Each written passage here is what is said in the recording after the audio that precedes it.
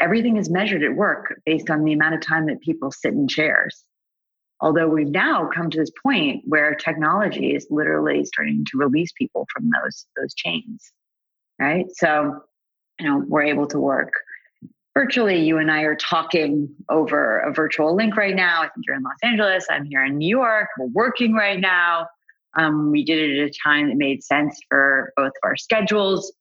And that's sort of going back to this model that originally existed around human productivity, where it's not about showing an employer that you're sort of sitting there all day to make them essentially feel better for the fact that, they're paying you, but they also have like a huge infrastructure that they need to support around you being there.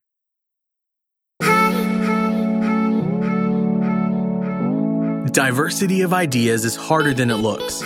Welcome to Innovation for All, conversations on the social impact of innovation with your host, Shayna Ahlqvist.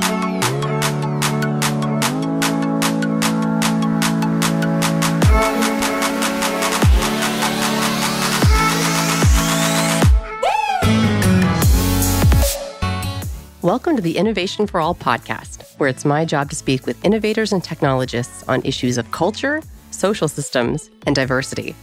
I'm your host, Shayna Ahlqvist. In this episode, I spoke with Catherine Zaleski, co-founder and president of Power to Fly, a platform to propel diversity hiring. Catherine co-founded Power to Fly with Milena Berry in 2014 after the birth of her first daughter and many years in the media. Her list of accolades is quite long. She was employee number 6 at Huffington Post, executive director of digital at the Washington Post, and the founding managing editor of Now This. Catherine was named one of the most creative people in the business community in 2015 by Fast Company. Her essay, "I'm Sorry to All the Moms I Used to Work With," was Fortune's most popular story of 2015 and sparked debate widely online about how we think about moms in the workplace. I've been excited about Power to Fly for years. Their mission is to find new creative ways that technology can help bring women into the workplace. And in this conversation, what really impressed me about Catherine is the way that she was willing to examine the traditional hiring model, which is, post an ad, kind of cross your fingers that people apply and see who you end up with. And look at that a little bit more critically and think is this the best way that we can recruit women? Or do we need to be doing something more than this? And so what's interesting, and we discuss it in this episode, is Power to Fly has come up with a host of ways to completely reimagine the hiring process to get more women into the pipeline. I think listening to this episode, you might leave thinking it's not enough to just say, well, women aren't applying. Catherine's also been pretty forthcoming about how becoming a mother herself has changed her own perspective about the kinds of structures we have at work. We also talk in this episode about how remote work might be especially valuable for potentially new mothers to come back to work. This is a solid, thought-provoking conversation that really made me re-examine the fundamental hiring processes that we've had in place for the last 40 years and made me question whether we want to throw some of those out. And lastly, a quick request. You recommending this show to your friends is the only way we can grow. If it's safe to do so, pause this right now and text this episode to someone you know who is maybe building a company themselves and wants to help create a more inclusive workplace. And without further ado, Catherine Zaleski. Catherine Zaleski, welcome to Innovation for All. Thank you so much, Shayna, for having me. To start off with the biggest, broadest question possible, I look at the systems we have of work and full-time work and traditional work, and I think there tend to be a lot of flaws. And my understanding is that you may agree with me. So my question to you is, what's wrong with work? Let's start out with the fact that let's think about how work was defined back in the Industrial Revolution, when you literally had a huge, huge shift in humanity where people went from being an agrarian calendar or schedule rather, where they were productive based on their productivity was sort of measured with how they were able to adapt to the world that was around them, from everything from the weather to the seasons, to when they could actually produce to feed themselves, to a huge shift where we had this employer-based model where in order to show that you were productive at work, you literally had to clock in to a factory in the morning and clock out. It wasn't necessarily a measure of your productivity. It was a measure of your time spent doing something that was supposed to be productive in the end. And so in so many ways, and we perpetuated this model now, like over 200 plus years, where everything is measured at work based on the amount of time that people sit in chairs.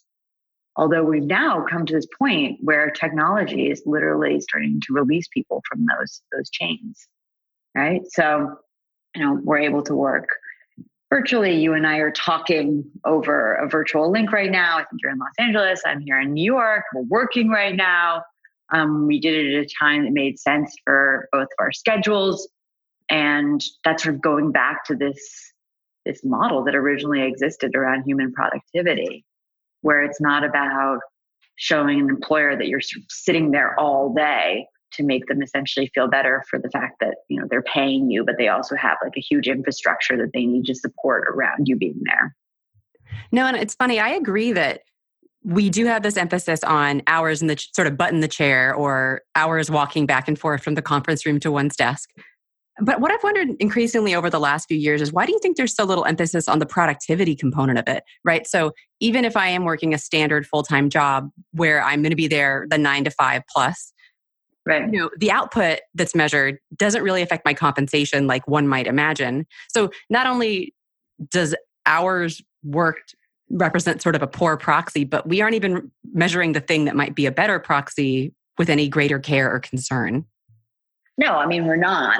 Some companies do a better job, like 360 reviews and KPIs and OKRs. So that's more and more of a practice that if you're a sophisticated company, you're adhering to. But I think there's still this incredible discomfort with letting people be productive under their own time. It's like you have to a manager has to make sure that someone's actually in the room to know that they're getting the most out of them. And that's because as we were growing up, it was just programmed into us that literally you would show your productivity by sitting there all day, by giving your time, but not your product so much. And so, now that we're shifting back to this world where you can show product through a Google Doc or through a shared platform like Salesforce, for example, you can see how many meetings booked, or there's all sorts of ways to be able to sort of look at productivity in ways that don't measure the amount of time that people are sitting in seats. So, that's something that's definitely happening. And, I think as new generations come in, they'll respect the ability to work flexibly, work remotely more. At the same time, humans are social animals, and it is nice to be in the same space with people to collaborate, but it's not necessarily more productive. There's a famous saying or not a famous saying, but there's a saying amongst people that think about this stuff. And it's, when have you actually ever gotten work done in the office? Usually get it done at home or on the weekends at night. And I have young kids. So it's like usually like 9 to midnight when they've hopefully gone to bed, which is rare. So you have a background in media. You were employee number 6 at Huffington Post, executive director of digital at the Washington Post, founding managing editor of Now This. So, pretty solid media chops. Obviously, media had a transformation over the last 20 years with the rise of content consumption online. What on earth, what kind of masochist are you, made you feel like, I know, instead, I'm going to go work in this other space where I'm going to figure out a way to get more women into tech? Well, yeah, I also worked at CNN, which was pretty masochistic in itself because I had to work the night shift. But part of it was, media. You when you're in a newsroom, you do have to spend a lot of time in the newsroom because you literally have to just scream across the room. Huffington Post is a funny thing. We actually, when we're starting Huffington Post, in order to keep up with the schedule, the woman that I did the homepage with, who's actually the New York Times, her name is Alex McCallum, she's on the masthead there. So she's got a big job now. We worked out this crazy schedule where, we would sort of switch off on the nights, but then we would each have, we would each allow each other to work from home in the morning in order to make it all work. So I was doing this kind of remote, flexible work back in 2005 out of necessity. It's the only way that we could keep up with the hours. But yeah, fast forward. When I was at Now This, I got pregnant, which was the plan, and I had looked around the room when I was at different news organizations to sort of like look at the people in general and think like, oh, do I want to be here in 10, 15, 20 years? The people in front of me look like the people that I'm eventually growing into being. And people really do that in workplaces. They look around and they're like, okay, do I belong here? Will I belong here in the future? Can I grow here? So that's why it's incredibly important to have inclusive, equitable workplaces, which at Power to Fly, we work with companies on. But, when I got pregnant, I was like, wow, there really aren't many women who are a little bit older than me in these newsrooms. It's so interesting to me that I've been in this world for the last 10 years where I've thought I could be anything. I could do anything. And I've had this different sort of model of person ahead of me, but none of those people have been pregnant or have had young children. None of them have been women with young children at home. They've all been older men or, people who are much older than me who actually got through it. Women were the rare exception, or, people around my age who I really admire. But there was this huge gap of women in their 30s and early 40s. And that to me just seems so wrong, especially at a time when I was starting to see so many really intelligent women feel like they didn't have a path forward because they literally couldn't see a path forward. Not like they wanted to leave the workplace. They just literally didn't see a path forward.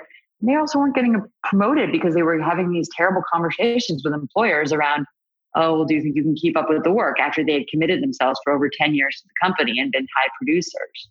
So they were totally stigmatized. Meanwhile, their husbands were actually getting paid more because they were having families. So that to me just was so wrong. But what was ironic in this whole situation was that so many companies were coming out and saying, we need more women. And you have this sort of corporate feminist string where the amount of advertising around Mother's Day with companies saying we believe in mothers, we believe in women. And yeah, so, they were definitely spending the marketing dollars on it, but were they actually spending the time and energy on finding women that they were going to retain or move into lateral roles who were sort of stagnating in their current positions? Because that's really the pipeline problem in many ways. It's women start to leave the pipeline. So you see it's about 45% women enter into entry-level positions. This is a McKinsey study that really looked at corporations. And it's 45% are women, 55% are men. So obviously there's a delta there that's not great, but to begin with, but as you go down the pipeline, I think, the C-suite, something like there's fewer than 17% white women in the C-suite. So obviously the numbers are really apocryphal when you think about women of color. And the reason is that, women aren't getting promoted through the pipeline. They're stagnating. Well, so all these things were true. I mean, the numbers have changed a bit, but true 15 years ago. It sounds like for you, it was maybe becoming a mother yourself that really catalyzed that action. Yeah. I mean, I think part of it was realizing oh, okay, this is me now. This is going to be me. And I don't see me in any of these rooms, but I'm actually in a position to change this for other people. So yeah, I mean, I left a really exciting career where I was in media to frankly work on very, very difficult problems every day. Now Power to Fly works with literally America's largest corporation, if you can guess what that is, and down to fastest growing ones like Slack, and then major financial companies like American Express and Goldman Sachs. So we don't shy away from companies either that are problematic in the eyes of people. I definitely get criticism for that. How can you work for this company? But my response is often we're working with this company. It's really hard to work with this company, but we have to make the effort to bring in more women into their pipelines so they actually become a place that can perform better on a larger scale. I mean, some of these companies have 10, 20,000 employees. It's my firm belief that if you actually have gender diversity in the higher ranks, some of these decisions that they're making wouldn't be happening. And so it's really a social imperative, but it's also a huge economic imperative for companies. I spend a lot of time at the Council on Foreign Relations now, which is a think tank here in New York City. And I'm part of this. I go to a lot of lunches that are led by women at major organizations that are doing research around the economic benefits of gender parity. And there's great, the council has published some really interesting reporting on the fact that the fastest ways to actually grow the GDP is through gender parity on a global scale, but also in the US. And a lot of that is because women really do reinvest back into the community, into the economy at much higher rates. Can I interrupt you? I've heard that before. What on earth does that mean? Well, I mean, just think of it anecdotally, women so I have 2 kids. I literally have to pay one woman and then another woman part-time to help take care of my 2 kids so that I can go to work. So that's reinvesting in 2 other women right there. That doesn't sound like a good system though, but yeah, your point's taken. Yeah. I mean, but I like to work, I like to get out of the house and work. And also to me, it's like, the women do something like 80% of the housework. And you got to check me on these figures, but 80% of unpaid labor at home. And people are like, oh, well, that's great. She gets to spend time with her kids. But if you actually dig into the numbers, like 15% of that time is actually spent with children, while the rest of it is spent on like picking up the dry cleaning, doing the cleaning within the house, doing the cooking. And that's still if she's the number one primary breadwinner. So, you have to look at these different factors. I mean, women do reinvest back. They're also the biggest household spenders. So if they have more spending power, you can imagine that that's very helpful to the economy. Oh, I mean, the other thing is domestic violence, right? Still a huge problem here in the US and a very big problem, obviously, globally. When women have careers and they have independent means from their spouse, they're able to get out of relationships that really can kill their career, actually. Like you think about the amount of productivity that's lost when a woman is abused at home. That affects the economy overall. And frankly, in the United States, if we actually if we treated domestic violence as a larger societal economic issue, I think people would pay a lot more attention to it. And they do that more in Canada than Canada's been able to reframe that on a legal basis. That's interesting. I've never heard that argument, but it makes sense. And I'm curious to dig into that. You just think of like the hours lost when a woman is literally beaten up, like she can't go to work. Yeah. There's so many laws on the books too, that we're not aware of. The World Bank did this study on all the laws that literally prohibit women from certain jobs. Do you know in Russia, women are prohibited from driving a train? Like, again, fact check me on this. I'm sorry if people are listening to this, but like, I'm just remembering things from this report. So I think, there are some countries where like women are literally not allowed to be in jobs where they can't lift certain weights. So that prevents them from like, delivery jobs, et cetera. So you just think about all the discriminatory practices out there when it comes to gender. And, also consider the fact that like, if you're trans, for example, like, all these things are prevented from doing. So that hurt our economy overall. They don't just hurt the individual. So we have to look at it that way. What is the mission of Power to Fly? So the mission of Power to Fly is, we've set up this incredible community where massive employers are on here to really reframe how they talk to underrepresented genders, so women and non-binary people. I mean, men are welcome if they're allies. We do have men who sign up on the site. And we're not going to be able to move anything forward if we don't have them as part of the conversation. But, the goal overall is to really think about how companies have recruited women in the past. And they've done it under this the male paradigm, right? They've done it. They've used job descriptions that overwhelmingly appeal to men. I mean, just like 3 or 4 years ago, it was dawning on people that you don't write the word, I need a ninja or a craftsman for a job that's supposed to be universal. I mean, it's actually illegal to write a job description that's targeted towards one gender or to advertise towards one gender, right? But people were just like inadvertently slipping these things in. I think we're all guilty of it. I just certainly had to catch myself a couple times.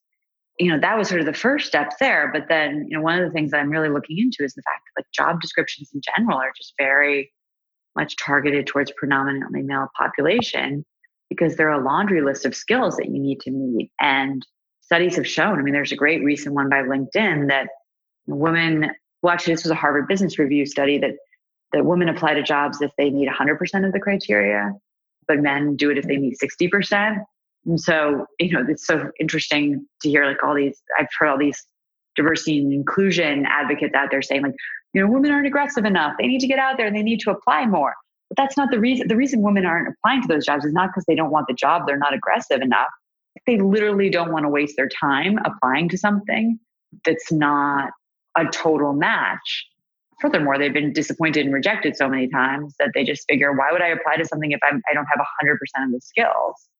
No, and I think it's worth pointing out that there's two ways of looking at that discrepancy, right? Of men having 60% of, let's say, 60% of the qualifications, and women having 100%. One way is to look at it as women aren't being, aggressive enough or confident enough. But you could also look at it as this might be a symptom of the fact that there is still bias in our systems. So men may be hired even though they only meet 60% of the qualifications, let's say, versus women might need to have more of the qualifications to be considered. Yeah. But there was a follow-up study that actually showed that the reason is that the number one reason women aren't applying if they don't have 100% qualification is they're literally saying, like, why would I waste my time? It's not an ambition thing. And that goes back to the fact that, like, women are doing 80% of the household work. Like, when are we supposed to do it? Like, most women are between midnight and 5 a.m. I mean, and also job descriptions, job applications are just ridiculous. Like, literally like 1 or 2 day tests where you pile that onto the fact that, like, you don't have backup childcare benefits, things like that. It's like, it's very hard to take the time to often apply to these jobs. So what we're actually trying to do is increase the application rate for women. And there's all sorts of other ways that you can sort of de-bias job descriptions and think about it. But part of me is thinking now, and part of what Power to Fly does is, like, we literally say, okay, let's not talk about jobs. Let's not talk about jobs. When you're recruiting women, large corporation X, you need to actually start a dialogue with the group of women that you want to bring in and you want to recruit. And it's a long conversation where you're building relationship. It could be days, weeks, months. But if you're looking for senior women, the first thing you really need to do is hold, like, an informational event for her where you're giving something of yourself first to get her time. Yeah. And what does that look like? So we invite women who could fill the jobs, but they don't think they can fill the jobs, right? That's the irony too. It's like, literally, we are the ones who screen them in before they can screen themselves out. We say, no, it's not up to you. I'm sorry. You might think that you don't meet 100% of these qualifications, but no company actually wants you to meet 100% of these qualifications. Have you ever hired someone who literally meets 100% of the qualifications that you're asking for? No, you're putting a broad list there so that they can at least hit a certain percentage of it, right? And frankly, you want someone who's going to want to move up and learn, not someone who's just making a lateral move. So the 100% qualification is just silly. What we do is we have a team that literally goes out and finds a big group of women that match the roles that the company has asked us to source for. We invite them to an exclusive event, which involves some dinner, usually some drinks. We have executives in the room and hiring managers. Really important that it's not just the recruiting team. It's literally the people they're going to be working with. And, start out. Why is that important? Well, because having a conversation with someone, meeting them face to face, is a much better way to convert into a hire or eventual hire to build that relationship than just getting a resume. Because people are also biased with resumes, right? So we've all seen the studies that if you have the exact same resume and you put a man's name on it, you put a woman's name on it, the man will, get X percentage more requests for interview. Also, the pay will be higher eventually versus the woman. It gets obviously even worse when you put names that are associated with certain ethnicities. All these things have been, I think that was a Yale study. So, we get everybody in the room and then we have the company gives like a tech talk. And it's really important that tech talk, and by the way, we don't just source for technical roles. We do sales, marketing, like cyber, everything now. So I'm just using a tech talk, but like we've done events where it's like you learn about sales tactics, et cetera. So the company gives a little bit of inside knowledge to the room and starts a dialogue. And so, I was at one the other day that was fantastic. It was actually with WW, formerly known as Weight Watchers. And, they're reframing around this whole new wellness mission, getting away from the point stuff, which actually some of our users really find repugnant. So it's, it's good. They're bringing in more women who are going to change the culture, right? They have a new CEO. So it's an exciting time for the company. But, we had this fantastic panel of women there who were talking about, dealing with millions of customer service requests and how to build the tech around that. And you had this dialogue going on with the women who were invited in the room around like what kind of tech stacks they were using. It got incredibly technical and they were literally talking about code and then QA and how to test everything. And it was just fantastic. it was a real dialogue around what the women there are working on. They were giving to get and to build this relationship. And then, we go into a panel a little bit on work-life, how people work their work-life balance. But everybody thinks like you're going to do a women's event, you kind of have to shrink it and pink it and have women sit around and talk about like how they are able to balance. And it's obviously incredibly important. But at the same time, women just want to know if they can belong there and if they can excel there with their work product. And so, we have a tech talk, then we have a panel where we can ask panelists any questions about what they're working on. We open it up to Q&A and questions, and then people always stick around afterwards and like have drinks and then talk to them, the people, the hiring managers. And then the next day, everybody fills out a survey. So the really interesting data point about this is oftentimes when we're putting together a big big group of women to come, we say to them, what's your willingness to work at this company or apply to this company? The numbers are usually pretty low, right? This is when they agree to come to the event. Right. And they often say like, I'm not interested in this company. I'm not interested in a new job. And say, yeah, we get that. Just come to networking event. You're going to learn something. And we give them a survey right after the event. On average, we've done over 75 events in the last 12 months. Women's willingness to work has been raised by 60% on average at that company after the event. So talk about, that completely erases all the problems with job applications, right? Where you literally have a smaller percentage of women applying to jobs because they do not want to take the time doing all this work for a company that has given them nothing first. And so that's really Power to Fly in a nutshell. And it's much more complicated than that. And it takes a lot of work. And we have a job. We let companies post all their jobs on there so people can get a taste of what it looks like. But the goal is to have like a constant dialogue between women and companies where instead of asking the woman to like basically marry you, you're asking them to start a relationship and start the conversation first. And it just results in much, much better results for these companies. That's interesting. So rather than just putting this long list of ideal requirements out into the ether and having people who are looking to find a job respond, and again, like you're saying, they have to weight what they believe is their likelihood of getting that job, you're instead encouraging companies to create events where they are going to demonstrate their expertise, attract an expert audience, and then put them in a situation where there can be learning about one another, right? The women or the potential employees in the room get to learn about what the company's offering and maybe meet the people they could be working with. And then at the same time, the team members or the hiring managers are seeing not just a blind resume, but a full person who's asking interesting questions. Exactly. And it seems like such a big commitment for companies. Like, oh, I don't know, it's a lot of work. But if you think of the ROI, the return on investment, you're getting like 100 women in the room who literally are your target audience, because that's the work that we do to make sure the right women are in the room first.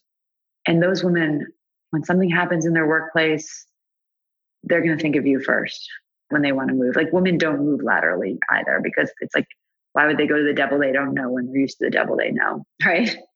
That's another issue there. And so you have a relationship with them, but it also just allows these companies to keep these very like warm, passive lead lists. And the other big thing about the job market is like 70% of candidates in the global workforce are passive, meaning that they're not looking for a job right now. And why would you start a job board company where you're focused on the 30% of people who are looking, right? So we very much focus on this passive job market too, where we're giving women opportunities they didn't even know they had, right? That's really where the value comes in. It's like you and I, we always think like, oh, man, I don't know about you, but it was like, how am I going to find a job? Well, no, this isn't about that. This is about building relationships with companies and having that network. Men they do build through school and other means. And I've certainly been able to build it through school and other means too. So it's not just gender specific, but I've been very lucky on that front. And we're trying to extend that to other people. Have you ever been in a meeting where your team disagreed about the best course of action? Maybe you didn't know which message best resonates with your audience, or exactly who your customers are, or maybe which features they want you to build. Customer research from an impartial third party can offer the clarity you need. That's why PhD Insights offers Customer Research Delivered. Customer Research Delivered uses a 5-step process to apply customer research to answer your pressing business problem. Within 4 weeks, they'll design, host, deploy, and analyze a quantitative study so you can make better decisions to keep your business growing. Learn more about customer research delivered by visiting phd-insights.com. That's phd-insights.com. One of the original approaches Power to Fly took to, I guess, the pipeline problem was this idea of having remote work be more front and center, right? So you can imagine, and I know you do, that there are women in tech, but they don't happen to necessarily live in Silicon Valley. They may be all over the world. Right. Can you tell me a little bit about how the remote work piece played a key role early on? Yeah, I mean, it's interesting, like a lot of startups reflect the personalities of their founders and obviously the desires of their founders. I mean, that makes sense, right? And, both my co-founder had been working remotely through the birth of her 3 children as a chief technical officer of a large platform called Avaaz.org. So she was obviously, she's a huge believer in the power of remote, but also the power of remote in not only allowing her to keep working through these different pregnancies, but also the ability to be able to source a team from anywhere. It was highly productive. Her spouse was also the CTO of the Huffington Post when I worked there. And she was able to take like a very fast growing startup to the next level by sourcing remote talent as well. And so that's how we were able to really scale Huffington Post as well. So I think part of companies that were able to grow very quickly on the remote side, meanwhile, I'd been in places like the Washington Post that were very opposed to remote for a while. And now that's not so much the case anymore. And so we were always stuck with the same, this talent pool in Washington, D.C., which, obviously it's very hard to grow the number of people within the area, right? So part of it was just like looking at the business successes that we had been part of in the past and thinking that remote would be a very good way for companies to understand how to get on board with. But it also just opened up this world for women around the globe to be able to, work at opportunities that they just don't have locally. And it makes sense that on the company side that there are challenges to remote work, which we'll talk about, but on the company side, if the goal really is to get more women in your company and more qualified, awesome women, that expanding the pool from which you're drawing would make a lot of sense. But you've also talked publicly about the benefits of remote work for women or caregivers specifically. Yeah. I mean, I will say though that since, we started out focused on remote, but since then we really focus on in-office roles for companies too now. So we do a huge amount of sourcing for companies that need people to be working around their headquarters, but they're often flexible as well, right? So like we'll do a lot of companies who, just want people to be within like a certain radius of the company, but they can work from home. But, if they need them to come in for big meetings and stuff, that's important. So, we have to respect the fact that the market hasn't transitioned enough to the point where we'd actually have like a viable business for women if we focus on remote. I mean, that's sort of the economics just aren't there yet. Certainly getting there, but they're not there yet. And, we have a lot of work to do on that front. Like as we started this conversation talking about how work is just still sort of stuck in the 19th century. And so obviously that's changing over time. But the benefits to remote work as a woman they're huge in many ways.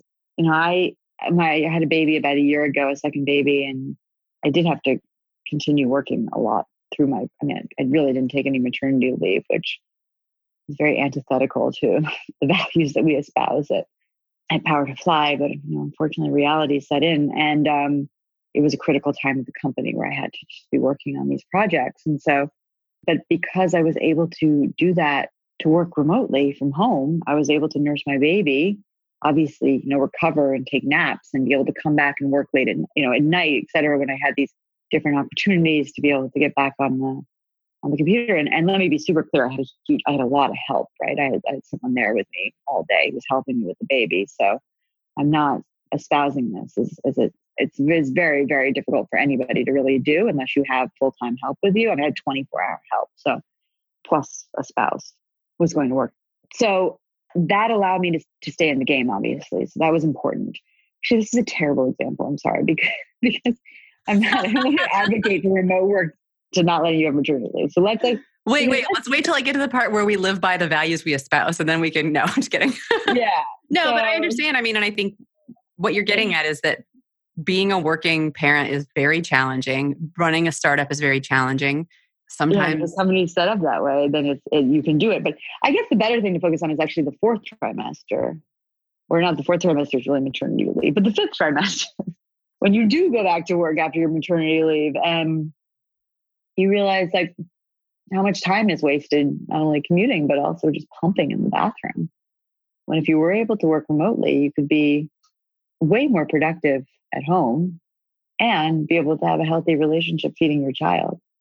And also be able to keep it, you wouldn't be commuting nearly as much. I mean, just think of like the sort of the benefits to also the larger ecosystem, not having less people on the road, et cetera, and to company, right? It's funny too that, like you've said, a lot of companies really are resistant to remote work, but it's somewhat surprising to me that they aren't open to things like temporary, returning from maternity leave, remote onboarding, or, it surprises me that, sure, remote work sounds hard. Our infrastructure is not set up for that, let's say, even though we could change it. Right. But it's weird that there isn't like for returning parents, we have 3 months remote work, or for returning parents, we have 6 months part-time remote, part-time on site. It's odd to me that those sort of middle ground solutions haven't been given more attention. I mean, I think part of the problem is like Iris Bonet, she wrote this fantastic book called Quality by Design. She's at Harvard, and I actually heard her speak at the council. So back to my council plug. But, what was just so tremendously interesting is she talks about, like, what if we were to make flexibility in remote work an opt-out feature versus an opt-in feature, like 401ks, right? That's the example she uses, that people would not have 401ks if it was an opt-in feature. If you were like, oh, you can sign up for a 401k. Now, by default, like companies literally like sign you up for a 401k, right? Or I don't remember exactly. I mean, I guess you can not participate, but by default, you're usually signed up for a 401k. And so that like increased 401k tremendously, right? But if we were to get into a situation where by default, companies were flexible and you value people based on how productive they are, by default, you could work remotely. Like, actually, if you think about it, people would be so much more productive at your company because they would maybe to the detriment of their free time. I mean, the studies have actually shown that remote people that work from home often produce more because they're overcompensating in many ways. And so you just think about that like if people want to keep that as the default, the fact that you can be in a flexible space, then you would have an incredibly productive workforce on that front. People would be sort of jumping over each other to prove how much work they were getting done every day. And you would certainly opt in a much larger group of women can use like the ability to just save time from commuting, all that time, save time from having to get all dressed up in the morning. We have so much extra time on our plate, because of just gender disparity that's just perpetuated generation after generation. Well, it's funny. Broadly, I feel like what you're saying is that companies existed one way, and then they were like, how come there are no women here? And we're disappointed about that. And we want that to change. But really, it sounds like you've worked to identify a lot of underlying structures that might make them less desirable for women and either change those or encourage companies to reflect on them or highlight companies that have changed. Yeah, exactly. I mean, everybody sort of thinks, oh, it's going to be so hard to change my company's culture. We're not asking you to change your company's culture and overnight say, everybody work remotely. Everybody do that. That's just not going to happen. That's unrealistic. What we are saying is things like, take a beat, and instead of sending 50 women a job description that you find on LinkedIn, why don't you send them an invitation to basically a Zoom link or a GoToMeeting webinar to ask them if they are interested in hearing about what you're building right now and to build that relationship, or to see if they want to come in and have drinks with some of the hiring managers and executives at your company. So company culture, you can convey that by making sure that the values of the company are really laid out, but through people's voices that you're showcasing. That's important, especially if you're remote. I mean, we have a great culture about it, right? Even though we're remote, as you point out. And a lot of our culture is around just transparency. Like there's no way we can function if we're not completely transparent with each other. And what I mean by that is like, if I'm having a bad day, I don't hide that ever. I tell people that report to me that I'm having a bad day. And I tell, my co-founder that I'm having a bad day, or that if I haven't slept a lot last night or things like that. And what that does is it doesn't give me any excuses, but it sort of allows me to sort of reframe a little bit of why things are triggering me and what I should be focusing on to get a great use of my time. It also, the other thing that's really important about being transparent about your feelings is like, I've seen so many mistakes made by people who are having a bad day or didn't get any sleep last night, or who are trying to burn the candle by working at late hours and thinking that they should push on through, when they end up costing the company a huge amount of time, energy, and resources because they weren't transparent that they were probably in the kind of state that could mess things up that day. So I would much rather someone sort of sit something out, or someone raise their hand and say, I need you to triple check me today because I'm having a bad day, than someone smiling and being like, everything's cool. Like I don't want that kind of culture ever. That's bad for business. Well, Catherine, we're running low on time. So I wanted to ask you, do you have an ask for the audience? Yes, I do. I would love for people to sign up, and not so I can pepper you with emails, but so that you can give me some feedback on what you think. I'm going to be launching a new site. Again, it's March 26th. So by the time you listen to this, it'll probably be up live. And the site is really focused on this idea of building community first before sending someone a job description. And so my email is K, like K is in kite, Zaleski, Z is in zebra, ALESKI @powertofly.com. Feedback is a huge gift. So if you hate it, let me know. It's like really important. Please tell me why. If you love something, that's great too. But let me know why. Or if there's something that bothers you, let me know why. I mean, we're building a business here that we're trying to solve a huge, huge problem that doesn't just fix things for women in corporations. But again, like I said in the beginning of our conversation, we're trying to achieve higher gender parity within organizations to literally move economies forward. So your feedback is just really important. And with this, I'd like to turn to our Think a Little Different round of questions. Is there a common practice that you think will change in the next 10 years? Well, I guess maybe a common practice right now is thinking that the biggest problem right now in the world is income inequality, which is a tremendous problem. But that's sort of a common practice for people to often say, to talk about that when they talk about global insecurity and global problems and why we have certain political parties, et cetera. And so I think a common practice might be moving forward, not thinking of it so much as in terms of income inequality, but thinking of it as data inequality, and thinking about how the fact that people who have the most data are really the people that are going to have power in the future, which is sort of scary when you think about it. But that also there'll be a huge amount of people, when you think of AI and machine learning, that might not have jobs, right? And so how do we think about that world and stop thinking about, right now a common practice is to talk about minimum wage, which is, again, incredibly important and is very needed to reset minimum wage. Like we talk about working class now and versus the rich. But what we need to really talk about from a common practice perspective is just the not going to be able to work class.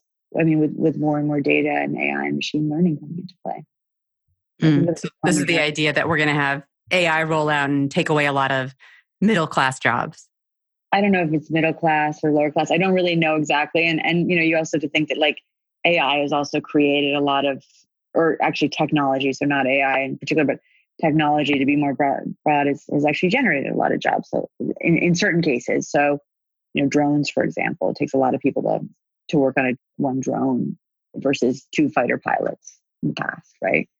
But then again, I guess you had people operating the fighter, dealing with the maintenance of the fighter jets. But there's people that deal with the maintenance of the drones. But now there's people that deal literally with the technology and the flying and the operating of the drone. So it's not a race to the complete dissolution of jobs. But I think we do have to start talking about the fact that there could be a huge swath of the population whose working power is no longer consequential because of the power of technology. Well, with the goal of you and Power to Fly to, I would say, maybe bring more equity to women's work, and I guess first stop me if I'm wrong, is there a view that's widely held by your peers that you just aren't totally convinced by? Or is there a common knowledge or common practices by others in this space that you reject or disagree with? I do get frustrated. I wouldn't say reject. I get frustrated when people talk about the pipeline problem. And there seems to be a huge focus on the fact that not enough girls are choosing STEM courses. And a lot of companies have also said, well, the pipeline isn't big enough. And we don't have enough graduates coming out of these programs. And this is a problem. But the bigger problem is down the pipeline. It's not the entry level situations. And there's huge amount of people that are entering and they're learning within these companies. The middle of the pipeline is the real issue. It's women who want to work now, who aren't getting promoted enough, who aren't getting recognized enough. And the more we focus on young girls and the decisions that they're making, the less we focus on the women that are out there that'll actually motivate those young girls, because those women are they're leaving for lack of belonging. So that's something that I see in the field that is troublesome. And I have huge respect for the organizations that are trying to increase the number of girls in STEM. Don't get me wrong for a second there.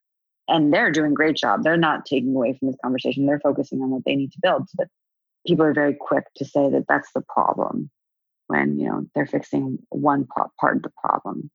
I definitely reject that. I mean, the irony too in the situation is you look at people who actually lead tech companies, like a lot of them dropped, well, I guess they're not the best examples, but they didn't get computer science degrees. So a lot of them dropped out of college. Not a lot of them, but like the founder myth is sort of the guy that dropped out of college and didn't get a degree. So it's just ironic, right? Mm. So, well, I just want to say, it is a social problem that we're addressing at Power to Fly, but it's, like I said, it's a huge economic problem that we're trying to fix. So also, I think there's some great data out there that says that companies with gender diversity in their top ranks perform 30% better than the industry mean. So if you have ethnic diversity, it's even better. Again, it's this coarse economic problem that we've let perpetuate. Where can people find you and Power to Fly online? powertofly.com. Spelled T-O, not the number 2, like in the 90s. Yeah. So, come and we do free daily live chats. We had you on, which is fantastic. Thank you so much. And that's the thing, we're trying to really help women not only upskill for new roles, but upskill in their current role. I got to put more data on the site that talks about the pipeline problem. I think, that really conveys the issue in a lot of ways. Well, I have about 50 questions that we didn't get to, but Catherine Zaleski, thank you so much for your time. Thank you for joining us. Thank you so much.